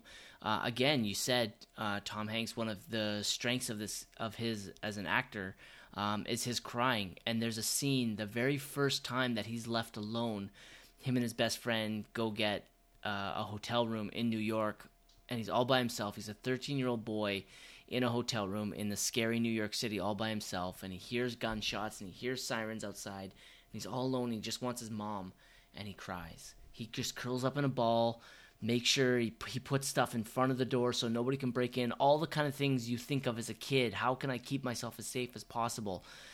And he does it, and it's like I said, every choice he makes as an actor in this movie are things that I would have done at that time as a 13-year-old boy. And that's why this is my favorite performance by Tom Hanks. So many fun things, so many great scenes. There's a scene that he first hooks up with a girl and he's touching her boob and he's just staring at it and his hands on it and he's just staring, frozen. I remember that time. And I think every guy remembers that time, right? Completely frozen. It's unbelievable. And he after he gets the job and he's got this big apartment, he has a trampoline inside his apartment. I always want a trampoline inside my own house. It's just so great. Like, there's not one time in this movie where I don't believe that there is a 12-year-old boy living inside of Tom Hanks's body. He's and that's so dirty. Yeah, careful. It's a good thing they didn't cast Kevin Spacey for this role, right? Right? And, too soon? Too tsunami? And his choice for a tuxedo for the black tie affair, the when he's eating the little hors d'oeuvre, the little corn, and he eats it like real corn by nibbling at it, it's just fucking fantastic. But for me, my favorite scene is the one that everybody knows from this movie. It's one of the most iconic scenes in movie history, and that's the piano scene at FAO Schwartz. For sure. Now, leading up to this, According to Robert Loggia, who played the CEO of the toy company, on the day they filmed the famous keyboard scene, him and Tom Hanks noticed that doubles dressed as them were on hand just in case the two of them could not make the dance moves correctly. So it became their goal to do the entire keyboard number without the aid of the doubles. And then they did it. That's such a cool bit. I know. And it's so great. And it's not even a powerfully dramatic scene. It's just this really great scene that really shows off. It's a good character moment too. It's a great character moment. Encapsulates. I mean, the movie is about, like you said, a child in the body of a 30-year-old, and it brings back that sense of childlike wonder. And I've always wanted to try and do that myself. Yeah. I can't. I think after watching this movie, most people have that desire. 100%. Yeah. So yeah, this is hands down. This, looking back on it, I did have a hard time picking between Josh Haskins and Captain Miller, but as I continue to talk here, this was an easy number one for me. Yeah, I know you've only seen it once, so I don't think you would have a favorite scene unless you could think of something. I mean, the keyboard scene is obviously iconic. There's one moment that stands out to me that I found really funny as a kid. That was when the love interest shows up at his apartment for the first time, asking to spend the night, and he says, like, "What? You mean like a sleepover?" And she's like, "Yeah, sure." And he's like, "Okay, I get top bunk." And I get to be on top, and she's like, Oh yeah, that's right. And then they immediately cut to it's a bunk bed, and she's laying on the bottom, all seductively waiting for him, and he comes running at her and jumps on the top bunk. So good. Such a good moment. Yeah, that's what stands out to me personally. Sadly, that's what I would have done as a 13-year-old boy too. Yeah. Okay, so without further ado, I think we're down to our last one. Yeah, your number one, which is my number two. Yeah, that would be the one movie I watched today was Philadelphia, and then the other movie for Tom Hanks that I watched this week was number one, Saving Private Ryan. I take every chance that I can to watch this movie. I watch it pretty much every Remembrance Day when I can, and then probably another once or twice a year. I mean, this movie is one of my absolute favorites of all time. It's just a brilliant, brilliant movie.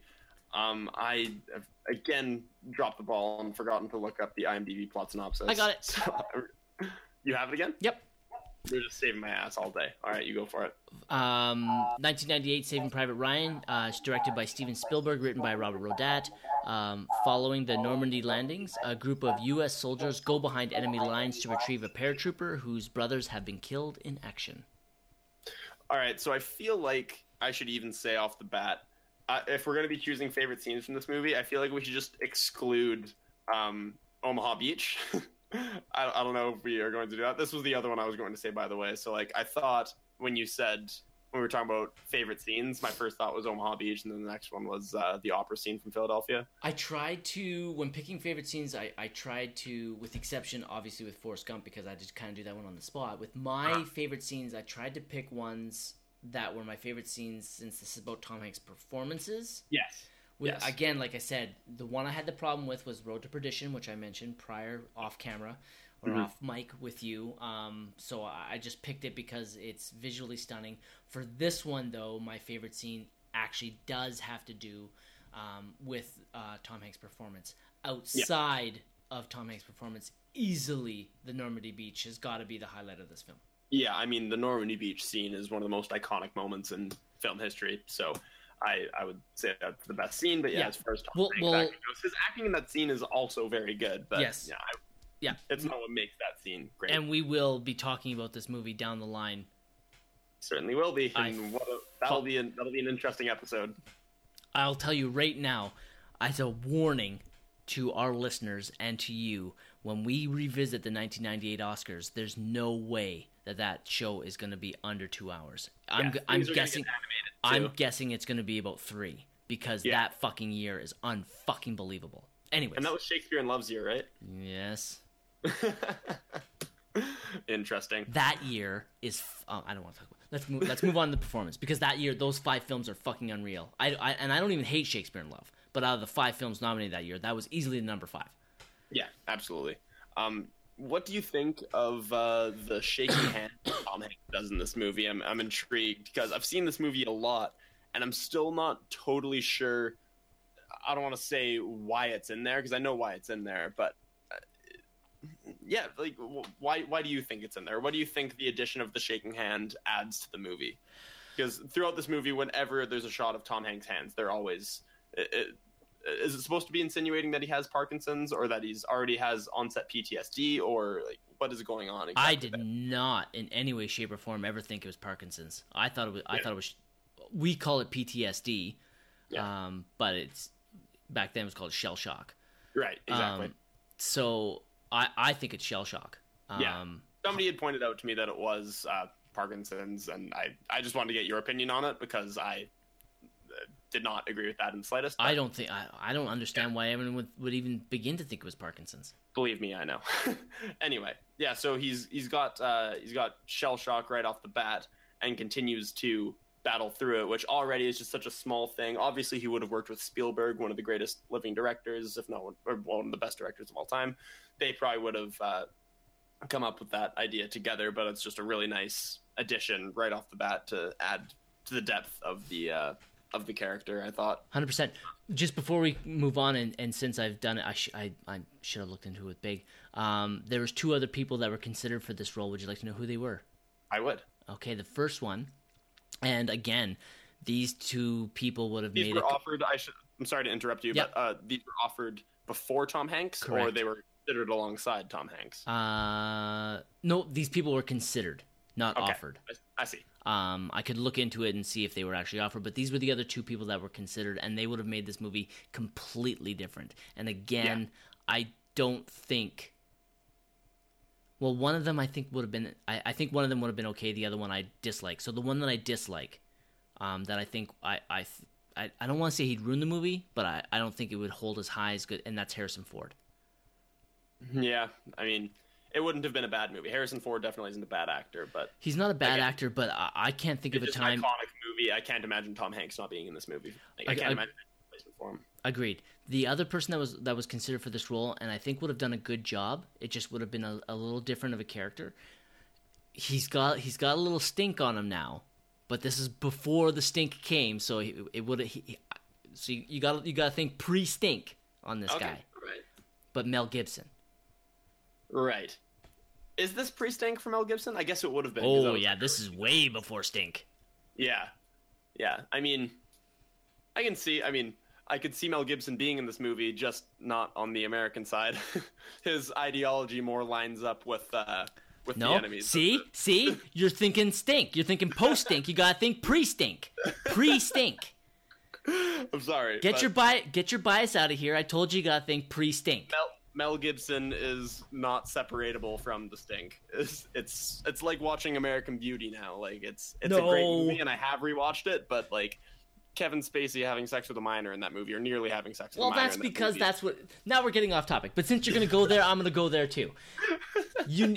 I can let go of stink. I can absolutely separate the artist from the art. But that's not what I'm saying. That's exactly what you're saying, because you just made the joke about Mel Gibson Kevin Spacey, that movie. You made the joke about Mel Gibson being on the Nazi side when this movie was made pre-stink. You wouldn't let go of the stink, and then you throw the Kevin Spacey thing about having sex with a minor because that's what he's accused of. But American Beauty already has Kevin Spacey's performance in it. Saving Private Ryan does not have Mel Gibson's performance in it because he was never given the role. Fine. So that's like looking at Braveheart and not liking it because of what Mel Gibson's done. There are no Jewish people in that movie. Right. Mel Gibson probably saw to it.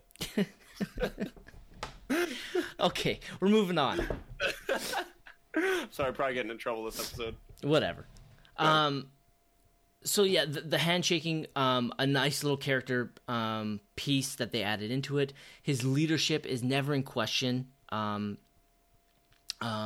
of that comes across on screen. The actors all had to undergo an intensive pre-shoot 6-day boot camp, during which all of them but one voted to quit, as they found it too hard to endure. Wow. The one dissenting voice was Tom Hanks, who awesome. thoroughly enjoyed the experience. Naturally, his vote counted the most, so the rest of the actors were obligated to complete their training. Mm-hmm. The only person that was excluded from the training was Matt Damon. He was excluded because the others all went through it together, created a bond. So when Matt Damon showed up on set, he wasn't part of the team. I see. That's actually not the worst idea. That's a very smart Spielbergian decision. The guy's a fucking genius. Yeah. But yeah, we do have to eventually get to a Spielberg episode one day, but I'm going to have to start watching for that in months in advance. Yeah, if we're going to do Spielberg, I think that we should plan it months in advance and make an actual effort to watch as many of his films as possible. But we're getting off the subject of Tom Hanks. So, again, Tom Hanks, like I said, the handshaking, the leadership, his quiet voice, he rarely, outside of the action scenes, he doesn't need to yell. He has this presence about him in this film, and he has earned the respect of his squad and his actors. You can tell, and it's just comes across as on screen. Everything about Tom Hanks being in charge and being the leader just exudes from him throughout this film. Again, Tom Hanks playing somebody with an amazing moral compass. I just fucking love this character and this movie. As far as him having an amazing moral compass goes, I completely agree. But it's sort of, when I was talking about the concept of a Mary Sue earlier, just a character who has no flaws whatsoever, that's not Tom Hanks in this movie. Like in particular, the decision that they make to storm the German strongholds or storm a German base when they could easily outflank it, they can outmaneuver it, and he insists that our objective is to win the war. We need to take these guys down, even though we could totally slip through undetected. Yep. Yeah. That results in one of the best death scenes in movie history, in my opinion, from Giovanni Ribisi, who's also a Scientologist in real life, unfortunately. What? He's a Scientologist? Yeah, you didn't know that? Oh, that breaks my heart. Yeah, it's upsetting, eh? Oh. I'm sorry, I just ruined Giovanni Ribisi for you. Oh. Mother. But yeah, that decision you can feel the consequence of. Tom Hanks is absolutely not a perfect leader, and they make a good point of developing his character that through the movie he's really just a school teacher who's just tossed into a situation that he had to adapt to. And he has a great monologue at one point about how he's worried his wife won't even recognize him, and about how he won't be able to explain to her the stuff that he had to do and the stuff that's weighing on his conscience, and he'll just be unrecognizable to her. And there's so many good character moments like that. So as far as him having a great moral compass goes, it's completely correct. It's just, I love that sometimes it points him in the wrong direction, and he needs to deal with the choices that he makes. Yeah, his moral compass is so strong that it leads to some very unfortunate results for some people. And that scene that you're talking about is the perfect example of it.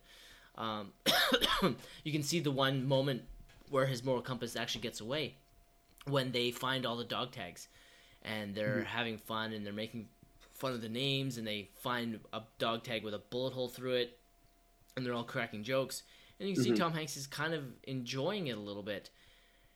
And then Giovanni Ribisi notices what's going on, and then Tom Hanks looks up and he sees the looks from all the other soldiers, and he kind of snaps back into reality that what they're doing is morally wrong and almost ethically wrong as well. Yeah. And it's a great little slip up, and it's just another little character moment, and it's all in the facial expressions and the body language of Tom Hanks that stands through, that just make this performance fucking unreal. Yeah. Side note: I watched this movie with my roommate this week, who had never seen it before. Oh. And actually, the scene where Giovanni Ribisi dies was obviously a shocking one to him, or an emotional one to him. But my favorite moment of the night was near the beginning of the movie, just hearing beside me, "Holy fuck, that's Vin Diesel!" And just I'd forgotten that. I mean, I knew that Vin Diesel was in it, obviously, because I'd seen this movie a bunch of times, but I forgot what a shock that must be to first-time viewers, given Vin Diesel's current reputation. Yes. And he wasn't even Vin Diesel back then, right? He was Vin Diesel. He's always been Vin Diesel in Hollywood. Oh, I thought Vin Diesel was a stage name. No, it is. It's not his real name, but that's been his name in Hollywood. I see. I don't know what his real name is, but he's listed as Vin Diesel, and that's where I discovered Vin Diesel. He kind of went downhill for me after he got on the Fast and Furious. But I remember. Like the pacifier? I don't think I've seen the pacifier. But one of the things actually, and again we're getting off Tom Hanks, but about Vin Diesel, when I saw this movie, I fucking loved it. I wanted to win Best Picture, and there was an interview with Vin Diesel at that time, where he said, if I'm not mistaken, the movie came out in August.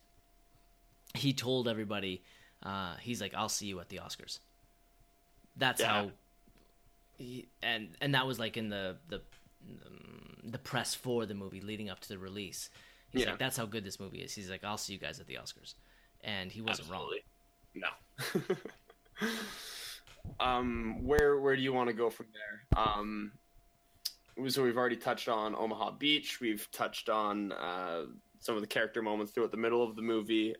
There is actually a really good moment I wanted to touch on as well, where they're walking with the squads and they're all complaining to him about the mission, like talking about how foobar it is and how much they just don't want to go rescue this guy, and the way he handles it as a leader, talking about how they're asking him if he was to complain about this, or if he was to talk about this mission to his superior officer, what would he say?